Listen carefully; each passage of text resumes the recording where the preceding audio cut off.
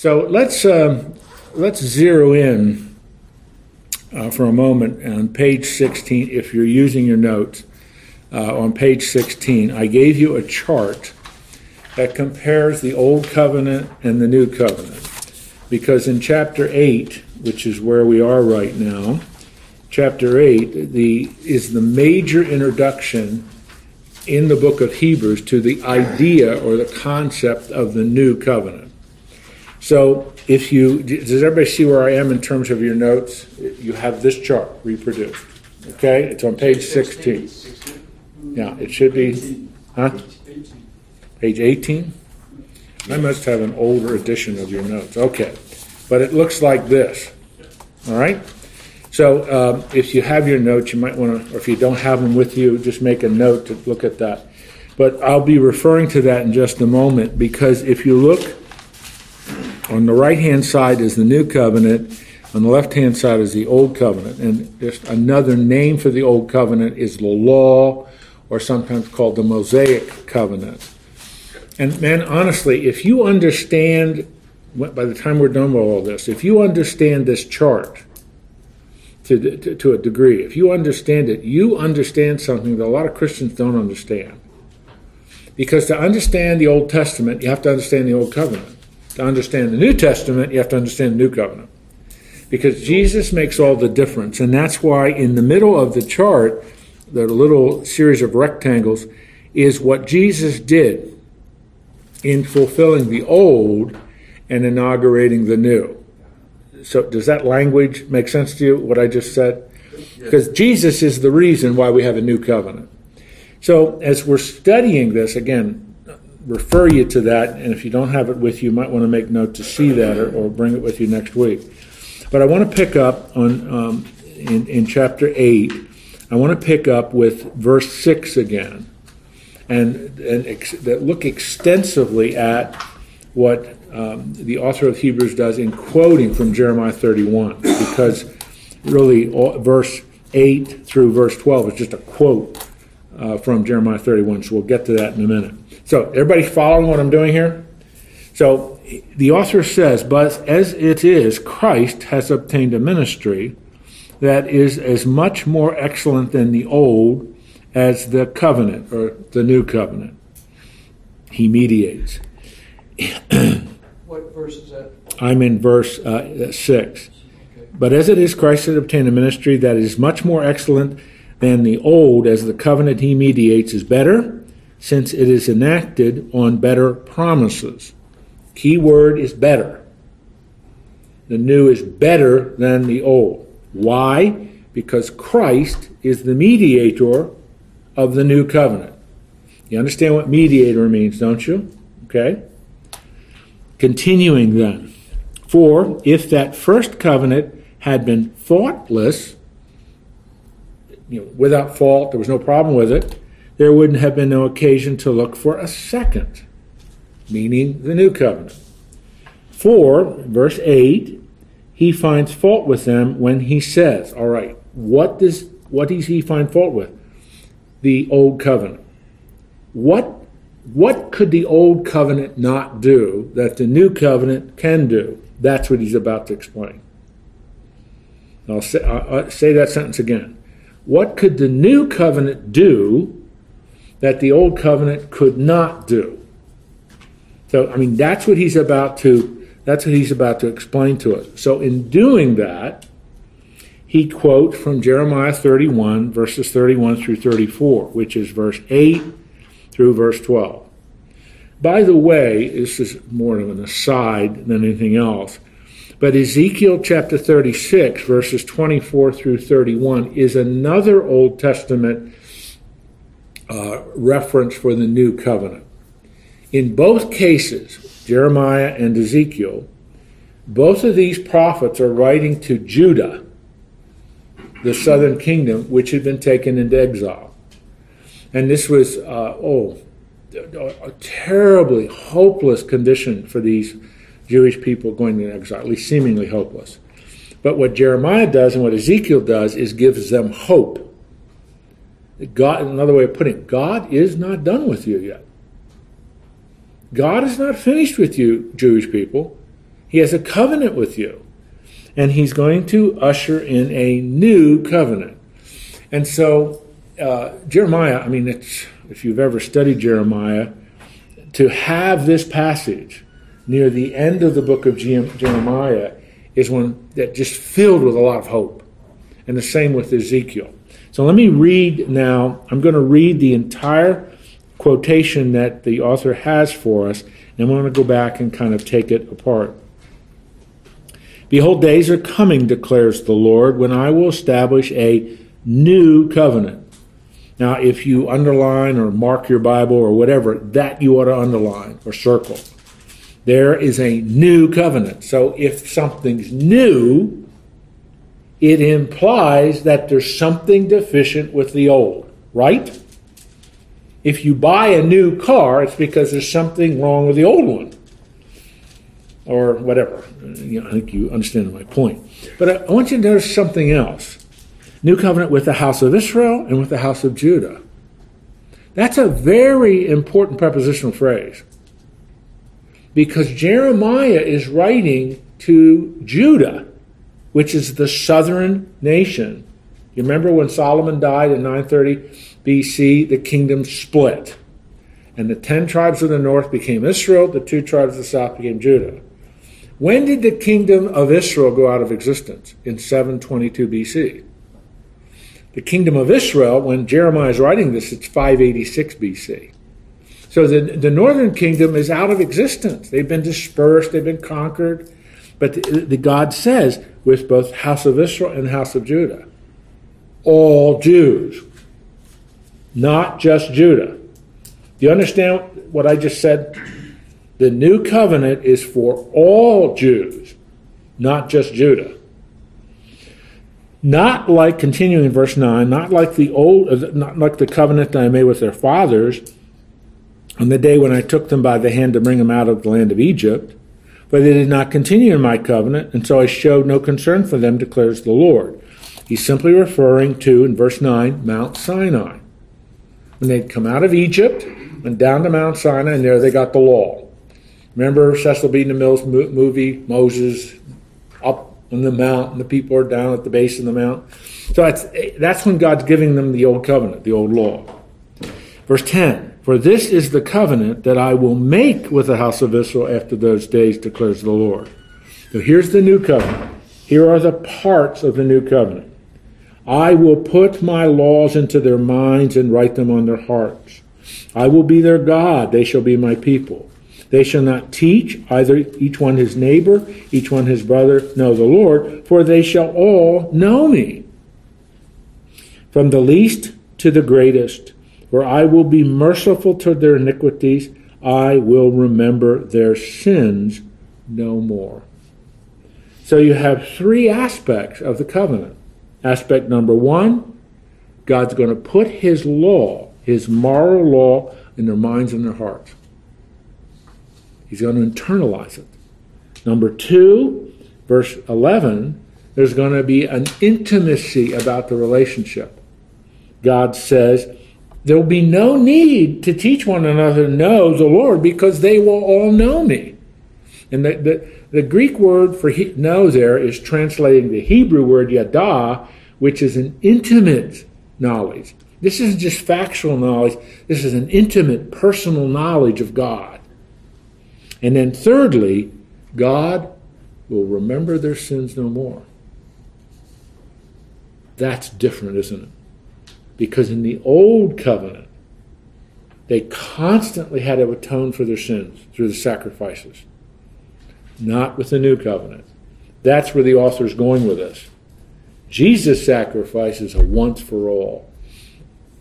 So God is going to be able, because of the finished work of Jesus, which is what we're going to get to in chapter 9, the finished work of Jesus, he'll deal with sin forever.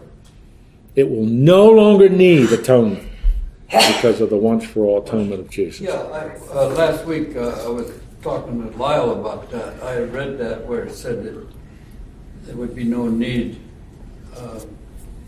They shall not teach each one his neighbor and each one his brother, saying, know the Lord, For they shall all know me, from the least of them to the greatest.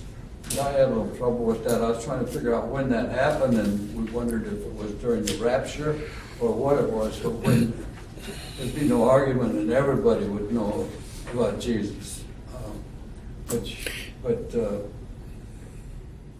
Well, that's really a good question.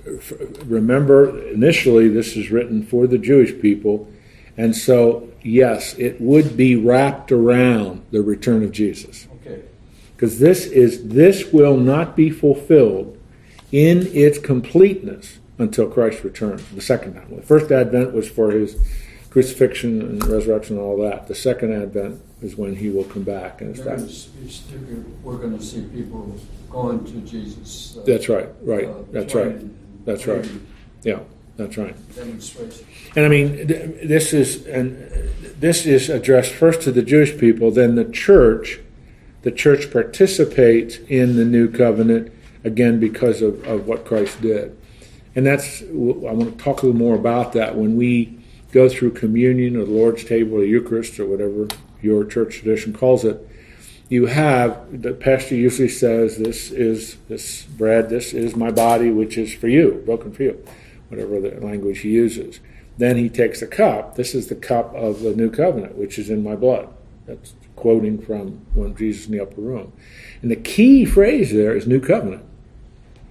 Jesus is in the upper room as he talks to his disciples, and then by extension the church, wants us to understand that the shedding of his blood on the cross at Calvary inaugurates the new covenant. And that makes sense because of what we have been reading about the old covenant, where the shed blood of the Lamb and so on atones for sin. And that's where he's headed in chapter 9, which is a fabulous chapter. That Christ's sacrifice was once for all. It's completed. We no longer have to do these things. So the author is really quoting again from Jeremiah 31, very similar to what is in Ezekiel 36. A new era is coming. A new order is coming. And that new order is where God is going, and this is God doing this. It's not you and I doing it. It's God doing it. Will put his moral law in our hearts.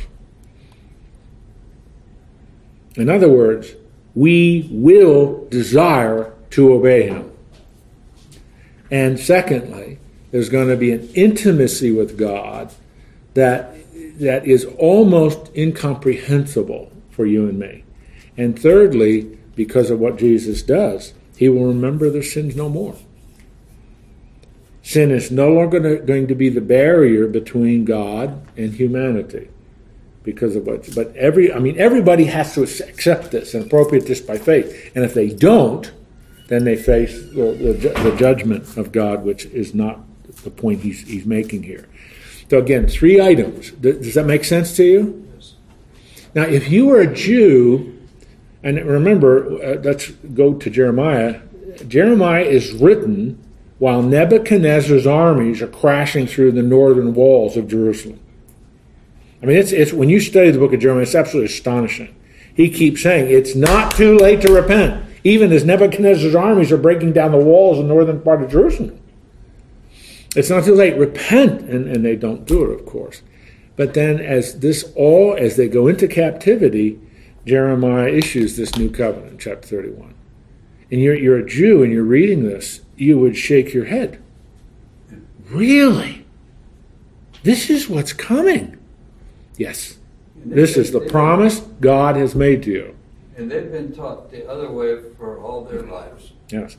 That's why, if you have Jewish friends, you've perhaps experienced this, that's why the best way to approach a Jewish person in terms of getting them to think about Jesus and the gospel and so on is the new covenant. It really is. Because you talk about the new covenant, assuming they know something about the Old Testament, they're going to know what you're talking about. That's not a foreign phrase to them. You don't have to explain that. No, that's what I mean. They should understand. I mean, I've already quoted from Jeremiah 31, this is what God has promised you. Oh, yeah, that's right. Jesus did this for you. No, he didn't. He's not our Messiah. Wrench their neck or something. But it is the key inroad for a Jewish person to start thinking differently about Jesus. But, that's always hard. All right, any questions then about, now what the authors are going to start doing is now developing this whole idea of the new covenant. He's introduced it to us. Now he's going to start developing in chapters 9 and 10. So this was all future to the Jews to whom he was writing. That's correct. But for us, is there a current and future element to this as well? Or? Yes. Again, because that is what Jesus does there in the Gospels in the upper room, and then what the disciples do in the book of Acts, is this all applies to the church too. Let me put it another way. We are able to participate in the new covenant because the blessing of salvation is what was promised to Abraham. In you all the nations will be blessed. And so with the blessing of salvation comes our right as Gentiles to participate in the benefits of the new covenant. And that is just an amazing, it's fulfilling what God said to Abraham. But Abraham would not have understood, I don't think he would not have understood the details of this. But you and I do. And we are able to participate in it with the finished work of Jesus. And a really neat, that's beyond what we're studying now, but a really neat example of this is in Ephesians chapter 2, verses 11 through 22, where Paul details how we as Gentiles can participate in the blessings of the new covenant. It's quite wonderful. Again, and that he wraps it all around that, because the first 9 verses of chapter 2 in Ephesians, the focus is on the grace of God. For by grace, through faith, you're saved, not of works, lest any man should boast, etc. Then he is, now here's where you used to be, you Gentiles. Here's where you are now. And we are able to participate in the blessings of the new covenant. It's Ephesians 2 what? 2, 11 through 22. Where Jew and Gentile share equally in new covenant blessings. That's the theme of that paragraph. It's a wonderful paragraph. All right, got it? 3 key elements of the new covenant based on Jeremiah 31. He's just quoted it. Again, I want to say this one more time. He's introducing the new covenant idea to us. He's going to start explaining it in detail in chapters 9 and 10 for us. Just verse 13, close it all out. In speaking of a new covenant, he, and the he there is God, makes the first one obsolete. And what is becoming obsolete and growing old is ready to vanish away. Now, for a Jewish person to read that, the old is obsolete. Now, if your car is obsolete, it doesn't mean it was bad or evil, or it was a good car. Maybe some of you, Peggy and I run our cars about 130,000 miles, then we sell it. But, it's not obsolete until you get 130, you're all of a sudden facing major expenses, should we put a whole new rebuilt engine in? No, we'll get a new car. So it's nothing wrong with it, it's just obsolete. Why is it obsolete? Because Jesus completed everything, you don't need it anymore. It isn't that it was bad, it's just not needed anymore because of what Jesus did. That's what he's going to say for us in detail in chapter 9. And he even says it's ready to vanish away. The law is ready to vanish away. The 10 Commandments are still needed and necessary. That's just a good clarification. He's talking here about the ceremonial law, okay, not the moral law. Is there any other law that was salvaged besides the 10 Commandments? Well, all that each one of those moral laws, all that involved law. I'm not explaining that very well. Each one, like for example, let's just take this one. You shall not murder, which is the real way that should be translated. That's a principle, that's an ethical principle that helps us to understand from God's perspective, God's character, human life is sacred. Now that is a very broad ethical principle for you and me. It's not just the idea that premeditated murder is wrong, but it establishes something because he anchors that in, we're created in the image of God. So that becomes a major ethical principle. You shall not lie. Well, that means I don't lie, but it says, turn it into a positive, the sanctity of truth. So therefore, truth becomes a major ethical principle that guides our life. But you're right, this is not referring to the moral law of God. This is referring to the ceremonial law of God. So if you stop and think back, God gave those laws, the Ten Commandments, to Moses, engraved in stone, stone being representing permanence. That's right. Eternal. That's right. That the moral law, and when I've taught this, I refer to it as it really reflects the moral character of God. It's part of what he means when he says, I want you to be holy as I'm holy. Where's a good starting point for that? The ethical principles of the Ten Commandments. So what you're talking about is the sacrifices and the ceremonial, yeah. Mm-hmm. Mm-hmm. So where's the other Levitical type stuff where you got to replace the guy's ox, or Jubilee, or after so many years you free the slaves, you free the slave? Where do those elements fall into? Each one of those now,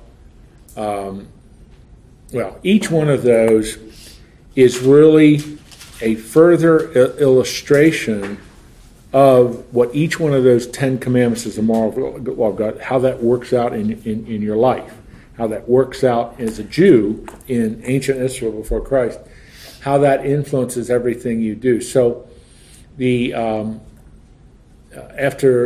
the Jubilee 7-year period ends, all slaves are freed, and you start over again. That ties back to the sanctity of human life and the sanctity of valuing a human being as of worth and value, so that slavery, for a lot of reasons, people could go in and out of slavery, not quite like the American South before the Civil War. But so you're treating that person, even though the person's a slave, you're treating that person with dignity. And you're giving them a chance to start over again. That was unheard of in any other civilization in the ancient world. I'm using that just as an illustration. Now, don't boil a kid in its mother's milk is a reflection of the ceremonial kosher laws, which once Christ comes and fulfills his work, the kosher laws are no longer needed. That's what Peter was to learn in Acts 10 with the vision. The kosher laws come to an end. Do I see another hand? Rob, are you with me? Yes. How are you enjoying married life? Just great. Good. I keep asking you and Glenn to make sure it's still okay. All right. Fantastic. All right. Now, we've introduced the new covenant. Is everybody with me? Yes. Because if you're not with me, you need to make sure you're with me. So what he starts to do now, and that I would ask you to get this handout. I wanted to use something that is as simple as you can possibly imagine it. And so this is the one I've chosen. So just make sure you get this. Yeah, there are no details to this. What you have is just a very, very basic overview of the tabernacle. And actually, it would also be the temple. You know what I mean? It's very simple, but you have the holy place, and then you have the most holy place. And the holy place, you can see this up here. You have a little line that has veil. Now, obviously, that would cover that. But this veil is what separated the most holy place from the holy place. The most holy place had one thing in it. It was the Ark of the Covenant. That's the only thing that was in the most holy place. Whereas the holy place had 3 pieces of furniture. So if you walk into the holy place, on your right would be the showbread.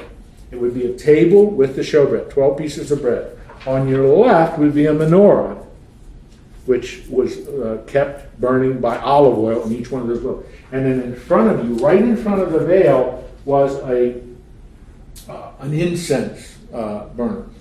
So it burned incense, and that symbolizes the prayers of God's people. So just think about that for a moment. What did Jesus say? I am the bread of life. Showbread. I am the light of the world. The menorah. Ask anything of me, and it shall be done for you.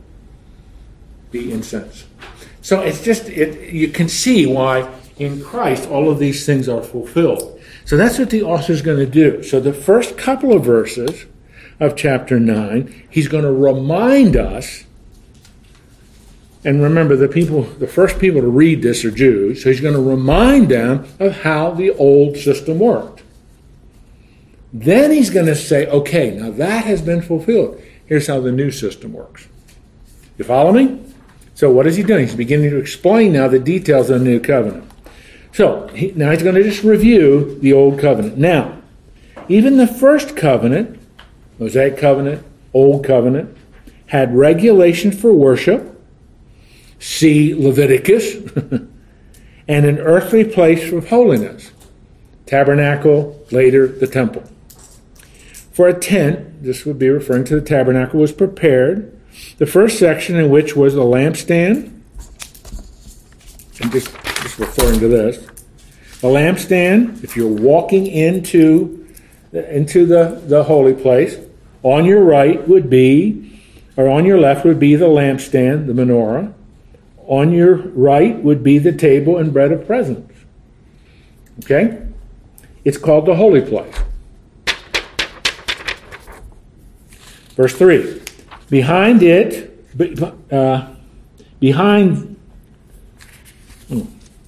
my pages are out of sequence here, excuse me. If I can't find page 2374, we're in trouble. I think we're in trouble because I can't find it. I've got the Bible. This is unbelievable that I don't have page 2374. I have all this. I don't believe this.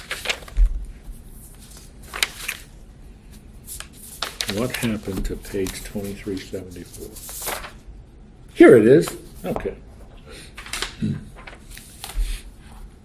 Behind the second curtain was the second section called the Most Holy Place, having the golden altar of incense and the Ark of the Covenant covered on all sides with gold, in which was a golden urn holding the manna, and Aaron's staff that budded, and the tablets of the covenant. Now, in the picture that I've given you there, you can see the Ark. This is the Ark of the Covenant, and it's really hard to see this, but they are to symbolize the two cherubim that were made out of gold that hovered over the Ark of the Covenant. So what was in the Ark? What was in that box? It's really what it was. He just told us what was in that. 3 things. Golden urn containing manna, Aaron's staff that budded, and the tablets of the covenant. What's the tablets of the covenant? The 10 Commandments. So that was inside the box. That was inside the Ark of the Covenant. And above it were the cherubim of glory overshadowing the mercy seat. And that's what this tries to symbolize. We really don't know what the cherubim looked like. But the assumption is they would have had wings, and that's just how they're depicted, because in the book of Exodus it says the wings of the 2 cherubim touch. So that's how they're trying to depict it. Have I lost you? Do you understand? Yeah. This is just a depiction, in the simplest form I could find, a depiction of the elements to which he's referring here in his description of the old. Okay? So again, he's just saying, now remember the old covenant. The old covenant had rituals of worship associated with 2 things. The holy place, you walk in, to your right's the bread, to the left is the menorah, the lights, and to the center is the ark of incense. And on the other side of a curtain was the most holy place. 1 piece of furniture, the Ark of the Covenant. And over the Ark of the Covenant were 2 cherubim. They were made out of glass. There's little statues, really.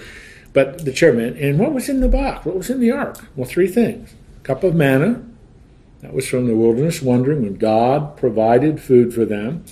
The Aaron's staff that budded, and then the 10 Commandments itself. I have read another version of the Bible when I read this, and it talks about Aaron's staff as once being alive.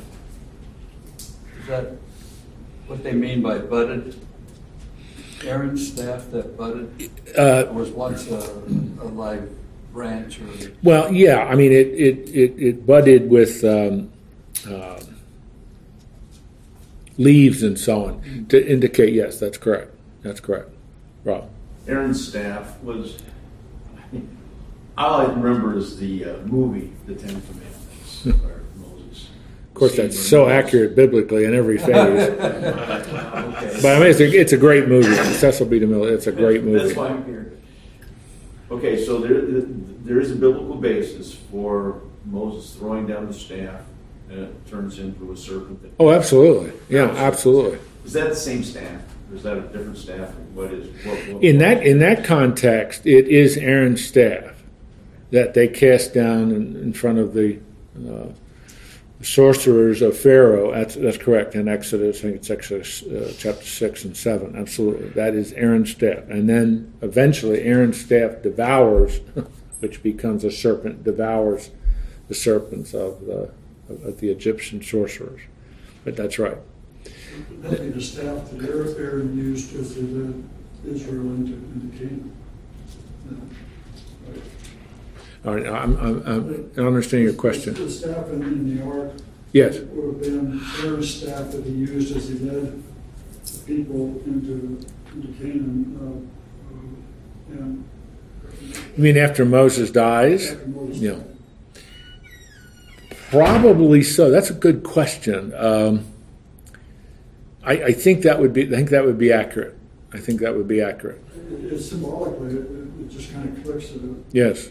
Yes. It'd be a very, very important Well, piece of- yeah. I mean, each one was to just symbolize something that illustrates something that God had done to protect and care for His people. He provided food for them in their 40 years of wandering the manna. The leadership that Aaron's staff symbolized, and then of course the Ten Commandments, God's moral law. So yeah, I mean the ark. There was nothing magical about the ark, contra Indiana Jones. There's nothing magical about the ark, and quite frankly, in all probability, the ark was destroyed during Nebuchadnezzar's invasions. Either the Jewish leadership destroyed it or Nebuchadnezzar's armies destroyed it, wanting the gold. There's just absolutely no evidence, despite what one priest in Ethiopia says, I have the ark in my church. There's just no evidence, there really isn't, that the ark survived. And I'm going down a bunny trail here, I'm going to quickly get out of it, but the only possibility is that the Jewish leadership, the high priest in other words, perhaps Sanhedrin, buried the ark under the Temple Mount. In 586 when Nebuchadnezzar's armies were ravaging Jerusalem. That is a possibility. Because today, one of the things that the Israeli Antiquities Authority would like to do is excavate under Temple Mount. But remember, well, maybe you don't know this or maybe you forgot it, but when Israel defeated the three powers in the 1967 war, they did something absolutely magnanimous. No one expected them to do that, but they did. Moshe Dayan went to the Arab leaders of the Palestinians and the country of Jordan and said, we will now give Temple Mount to you to administer it. We will police it because we are controlling Jerusalem. We will never give Jerusalem back. But we're going to allow Temple Mount to be open and have access to Jews, to Muslims, and to Christians equally. And so we're going to establish a foundation run by the government of Jordan. You administer it. Well, that foundation will not allow the Jews to excavate under Temple Mount. They forbid that. And if Israel wants to start the next war, start excavating under Temple Mount. And that will start the next war. I mean, that's how volatile that issue is. So I said that the only possible, and very strict Orthodox Jews believe that the ark is buried under Temple Mount. So what's preventing that? Just spite, or why would you allow? That's probably a good word, spite. Just cause. Well, see, Glenn, the one thing the Palestinians do not want is increasing historical evidence that Jerusalem belongs to the Jews. They will not. I mean, Yasser Arafat, before he died, forbid the Palestinian territories in any textbook for any teacher to ever say or teach or instruct the kids that Israel, Jews, one time owned Jerusalem, and that Jerusalem's the capital of David's empire. They forbid that to be taught because they do not want. Yasser Arafat absolutely refused to ever acknowledge that Jerusalem belonged to the Jews. He said it's historically a fable. It's made up. It's not true. If he had met Donald Trump back then, he'd call it fake news. He said, I mean, he just absolutely denied it. And I remember reading in 2000 when Bill Clinton brought Yasser Arafat and Ehud Barak to Camp David, trying to force them to finalize a treaty. They didn't do it. They didn't agree on it. But the major barrier was Yasser Arafat, because the requirement was, in that proposed treaty, you must acknowledge the Jewish sovereignty over Jerusalem. He refused to do that. He said they have no right to Jerusalem. There's no historic claim they have, despite the enormous amount of evidence to the contrary. So that's a long answer to your question, but that's... I have one more. Oh, yeah. It's an observation. Just before we go to verse 6, it says, of these things we cannot now speak in detail. And here we are asking you to speak in detail about it. Well, don't stumble over that. All he's saying is, I don't need to say anything more in detail about this, because you already know what I'm talking about. All right. Remember, he's writing to Jewish people. Right. So I don't need to say anything more in detail about this. You already know that. Okay. That's all that means. All right. Jim, you had... Yeah, I wanted to just, I was thinking about this, I'm reading through the Old Testament. Good, yeah. Just, you just finished the story about how the Jews came in and they dispossessed all of the tribes and organizations that were in there that were presumably were Arab or somehow the ancestors of the Palestinians today. So, I mean, there is some, I suppose, some historical argument to be made that the Jews were not the original proprietors of Jerusalem. So. Okay, I want to make one. That's a great observation, great point. Canaanites are not Arabs.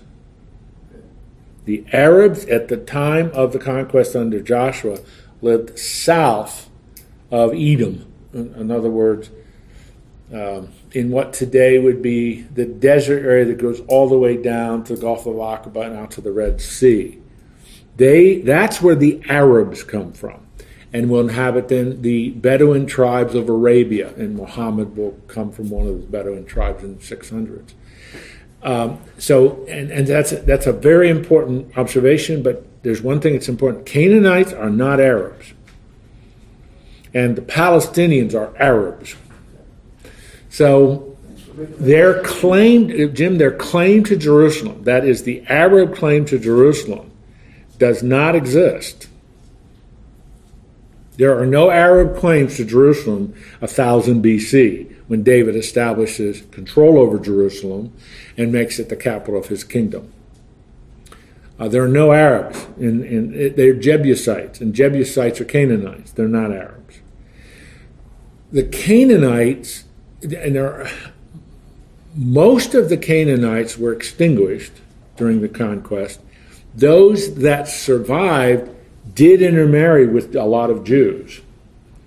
That's what Ezra and Nehemiah are upset about if you've read their books. So, Jim, the claim that for the Arabs historically to precede the Jewish claim to Jerusalem is a non-existent claim. Historically, it does not exist. Since you made a distinction, I was kind of troubled by all of that and the arguments that go back and forth. I mean, that's why the Arab population of any of the countries, including even Egypt, which is pretty friendly with Israel right now, they do not want to acknowledge the historic claim of the Jewish people to Jerusalem. Because see, the Arabs don't conquer Jerusalem until about 695 A.D. after Muhammad dies, and that first caliph is the one who conquers Jerusalem, and then acknowledges, well, in one of Muhammad's visions, it's called Al-Aqsa, the northernmost. That's what's in the Quran. There is no mention of Jerusalem in the Quran. That's Jerusalem. How do you know it? It's Jerusalem. I decree it's Jerusalem. And from that point on, the Al-Aqsa is Jerusalem, even though there's no historic claim to that, and it isn't even mentioned in the Quran. And so, it just, if you were Satan and you want to continue to sow discord in that part of the world, what's the most important piece of real estate to form a lot of contention about? Jerusalem. And that's been successfully done. It's that 39-acre block called Temple Mount's the most controversial piece of real estate on planet Earth. I mean, it's awful. That's what Crusades were all about.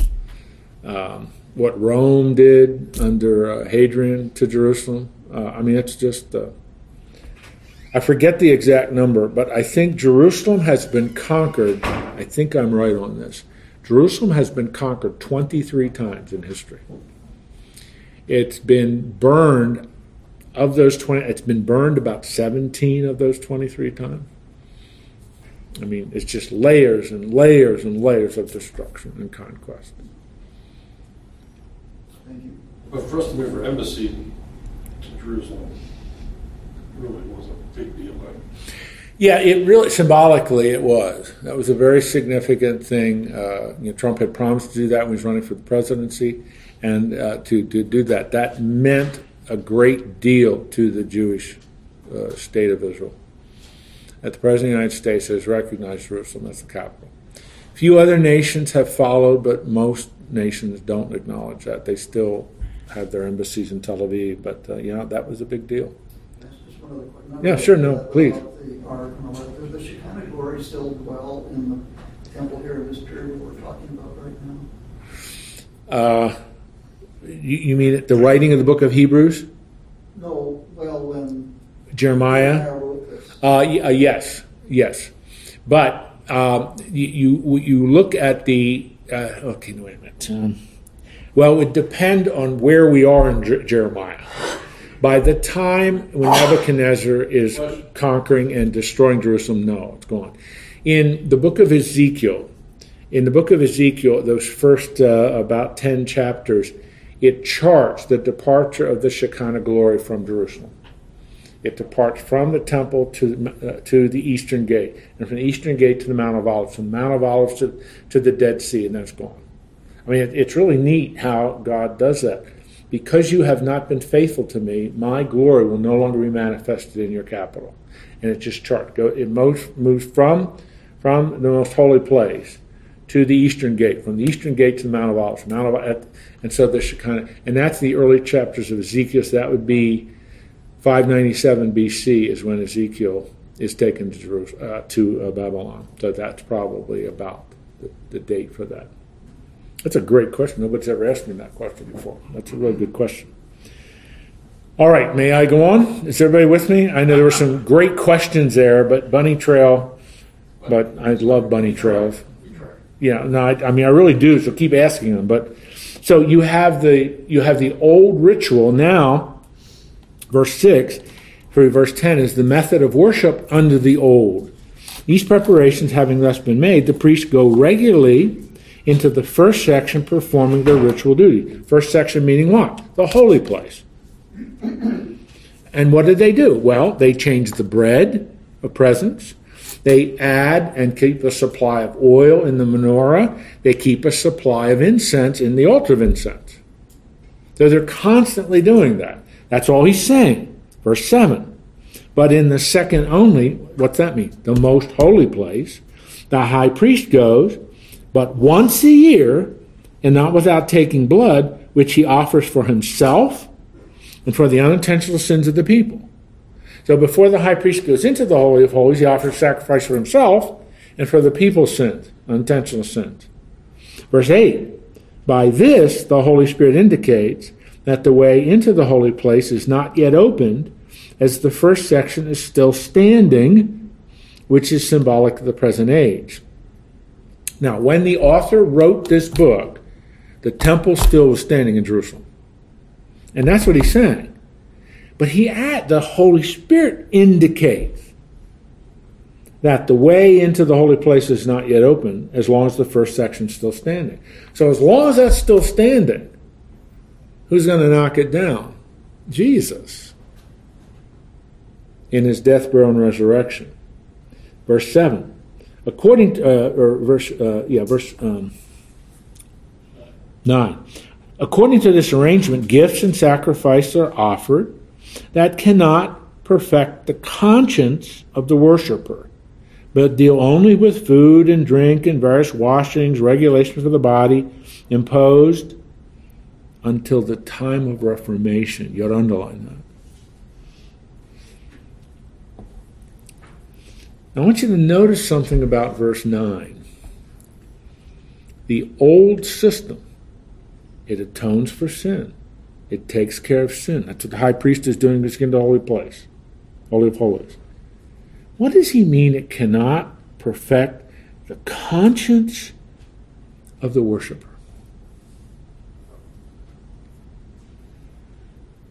That's an interesting statement. We was talking about it before. One of the differences being God getting into your heart. Just because you offer the sacrifice, you think, okay, cool, now I'll go back and do it again. There's no real repentance. It's the old system doesn't transform you from the inside out. Doesn't transform your heart. Doesn't transform your conscience. Now, that doesn't mean that's not important to God. It doesn't mean that. It is important to God. But the old system didn't do that. Listen, let's put it another way.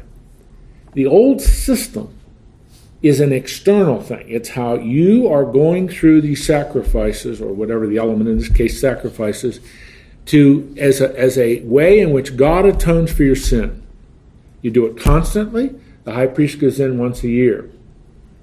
But for you to be transformed from the inside out, that system doesn't do that. That's not what it was intended to do. That doesn't mean that's unimportant, because Jeremiah 4:4 talks about God wants you to be circumcised in your heart. What does that mean? Transformed from the inside out. God wants that for you. You Jews, 1000 BC, that's what God wants. The old system was a way in which God would atone for your sin. Blood is shed, it covers for another year, okay. But that doesn't affect your heart and conscience. Is that important to God? Yes, but you have to choose that this is what you would like God to do. So, it's waiting for a time of reformation, a future era. And that time of reformation is what the new covenant's all about. So a time of reformation implies that there's something deficient about the old. Verse 11, he starts to talk about the time of reformation, the coming of Christ, and what Jesus did. Go ahead. So how does this Reformation tie with Martin Luther? It doesn't. Only in the sense that Luther is challenging, I'm not sure I want to get in that money trouble, but is challenging what the institutionalized Roman Catholic Church had done to the gospel. So he wants to take the church back to its roots. And so so there's not much of a parallel in that sense. What's the first word of verse 11? But. Now the contrast is now established between the old and the new. The old is this system. Holy place, most holy place, veil separated to the mercy seat, all of that. But when Christ appeared as our high priest of the good things that have come, then through the greater and more perfect tent, not made with human hands, that is, not of this creation. He entered once for all. That's a key phrase in the book of Hebrews. Once for all. If you do things like this in your Bible, underline that, circle it. That is the key phrase. Once for all. Jesus sacrifices once for all. We don't have to offer sacrificial animals anymore. Now, I want to turn to this. This is the flip side of the sheet that I just gave you. This summarizes, and if you're following in your notes, there is 5 points made in these verses. These are the 5 points. But what I entitled it this way. This is a PowerPoint slide that I use when I teach Hebrews using PowerPoint. But anyway, 5 inferiorities of the tabernacle, of this whole system. 5 inferiorities of the Old Covenant. 5 inferiorities of the Mosaic Covenant. It's not saying 5 problems. It's not saying it. It's inferior when you compare it to the New Covenant. So just itemize these. And I'm using the scripture references from first 10 verses of chapter 9, which we've just finished studying. Number 1, it was an earthly sanctuary. Number 2, it was a type patterned after the heavenly one. It was inaccessible to the people. Who was the only one who could access it? The high priest. Nobody else could access it. It was temporary. We just learned that. And number 5, its ministry of sacrifice was merely external, never solving the problem of the heart. That was the phrase that Glenn used. It never solves that problem. Now, if you look at number 5, and just think about that for just a little bit, you can see how the Pharisees, by the time of Jesus, are really camp on this. It's external. You go through the motions. You keep the Sabbath. And if you break the Sabbath, you've broken the whole law. And that's why they're so concerned about what Jesus is doing. Do you think it was a coincidence that Jesus did most of his miracles on the Sabbath? It was just random. Well, I think I'll do a miracle today. What day is it? Oh, it's so good, I'll do it. No. What Jesus is doing is he's challenging the Pharisaic interpretation of the Sabbath.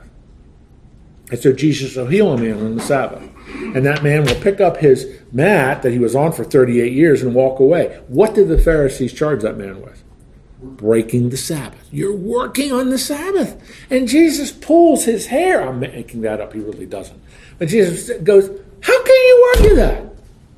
You mean to tell me God is not interested in helping that man? Showing compassion to that man? Doing something to that man that you can't do? Sorry. My phone making so much noise. I'll turn it off. Well, the reason is they were more interested in the external than the matter of the heart. And that's why Jesus is so hard on these guys. They've taken an aspect of the old covenant and prostituted it into the major issue. You adhere to the stipulations of the old covenant because that earns favor with God. That is not what the old system taught. And so you can see how this will quickly deteriorate into a Pharisaic legalism that Jesus will challenge. And that's why, well, I won't say that because we're going to get into that here in just a minute. So let's talk a little bit about verse in the middle of verse 11. Christ appeared as a high priest to a greater and more perfect tent, not made with hands, that is, not of this creation, and entered once for all into the holy places. What is that telling us? That in heaven, there's a perfect tabernacle. Now, we don't. It's quarter of, so we don't have time to do this. So if you go back and look at the book of Exodus, and when God is giving instructions to Moses of how he wants the tabernacle built, the text tells us that God showed him a picture of what the perfect tabernacle in heaven looked like. And so Moses then God gives him all of the specific details, the measurements, what it looks like, modeled after the tabernacle that's in heaven. So when it says, he once for all into the holy places, not by means of the blood of goats or calves, but by means of his own blood, he sprinkled his blood on the mercy seat in heaven, thus securing an eternal redemption. So what you should do is once for all, in the middle of verse 12, should connect with eternal redemption at the end of verse 12. His once for all sacrifice purchased eternal redemption. Redemption means to buy, to purchase. So it's a phenomenal item for a Jewish person to wrestle with. Jesus, your Messiah, died a perfect death, securing a perfect redemption that's eternal. You don't have to do what you're doing anymore. It's been completed. You don't have to go to Jerusalem and offer sacrifices anymore. It's been completed. And you remember, I've got to finish this now because of time, but remember Mark's gospel tells us when Jesus died on the cross, what happened to the curtain separating the holy place from the most holy place? It tore in half. Why was that so significant? I mean, to a Jewish person, you would think, oh my goodness, I really understand what happened now. But, they push back on that, but it means that Christ's work completed. It's a once-for-all sacrifice. Now, it's not just the priest who has access. Who has access? Everybody. Do you have how revolutionary that is? Everybody has access to God now because of what Jesus did. And so the author's setting us up for understanding in a greater detail the depths of the new covenant. I mean, it's really exciting. I think it is, because you see, everything in the Old Testament is completed. Oh, now I understand. I understand all of that and how Jesus is the bridge between the two. Praise God. Yeah, amen. I mean, it really is. It brings the unity to the Bible. And why Jesus is right. And that's why that medieval monk in the 600s put the cross as the bifurcating point of history. BC AD, he's right. History changes because of the cross. Now the cross is just a piece of jewelry that pagans and atheists and everybody wears. They have no idea what it means. But it is the most important symbol for you and me. We did a lot today. Are you hanging with me?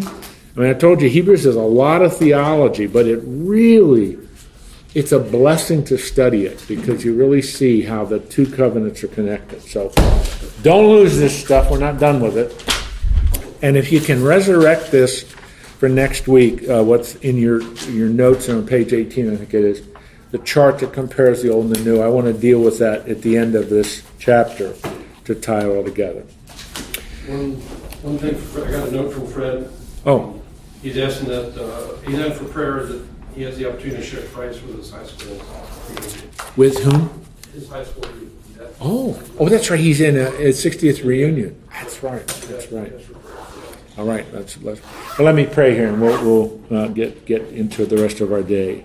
Father, thank you for the book of Hebrews, and thank you for these men that are willing to come and study it with me. I hope this is a blessing to them. It's hard. It is. This is a difficult book theologically, but as we work our way step by step through it, we do see the connection between the old and the new and how Jesus is the bridge, fulfilling the old, making it obsolete, and inaugurating the new. What a magnificent work Jesus did for us. We thank you, Lord Jesus, for willingness to come, to add to your deity humanity and go to the cross and die for us, purchase eternal redemption through the shedding of your blood. And Heavenly Father, thank you through your Spirit as you resurrected Jesus, Romans 1 tells us, to victory, paid the penalty, conquered death, and now is ruling and reigning at the right hand of the Father. Thank you for those grand truths of our faith. As we go our separate ways, help us to be nourished and strengthened through the study of the Word of God together. And then, Lord, help us to represent you well to a world that desperately needs the message of Jesus and what he does in transforming us from the inside out. To your glory we pray. Amen. Amen. See you next week.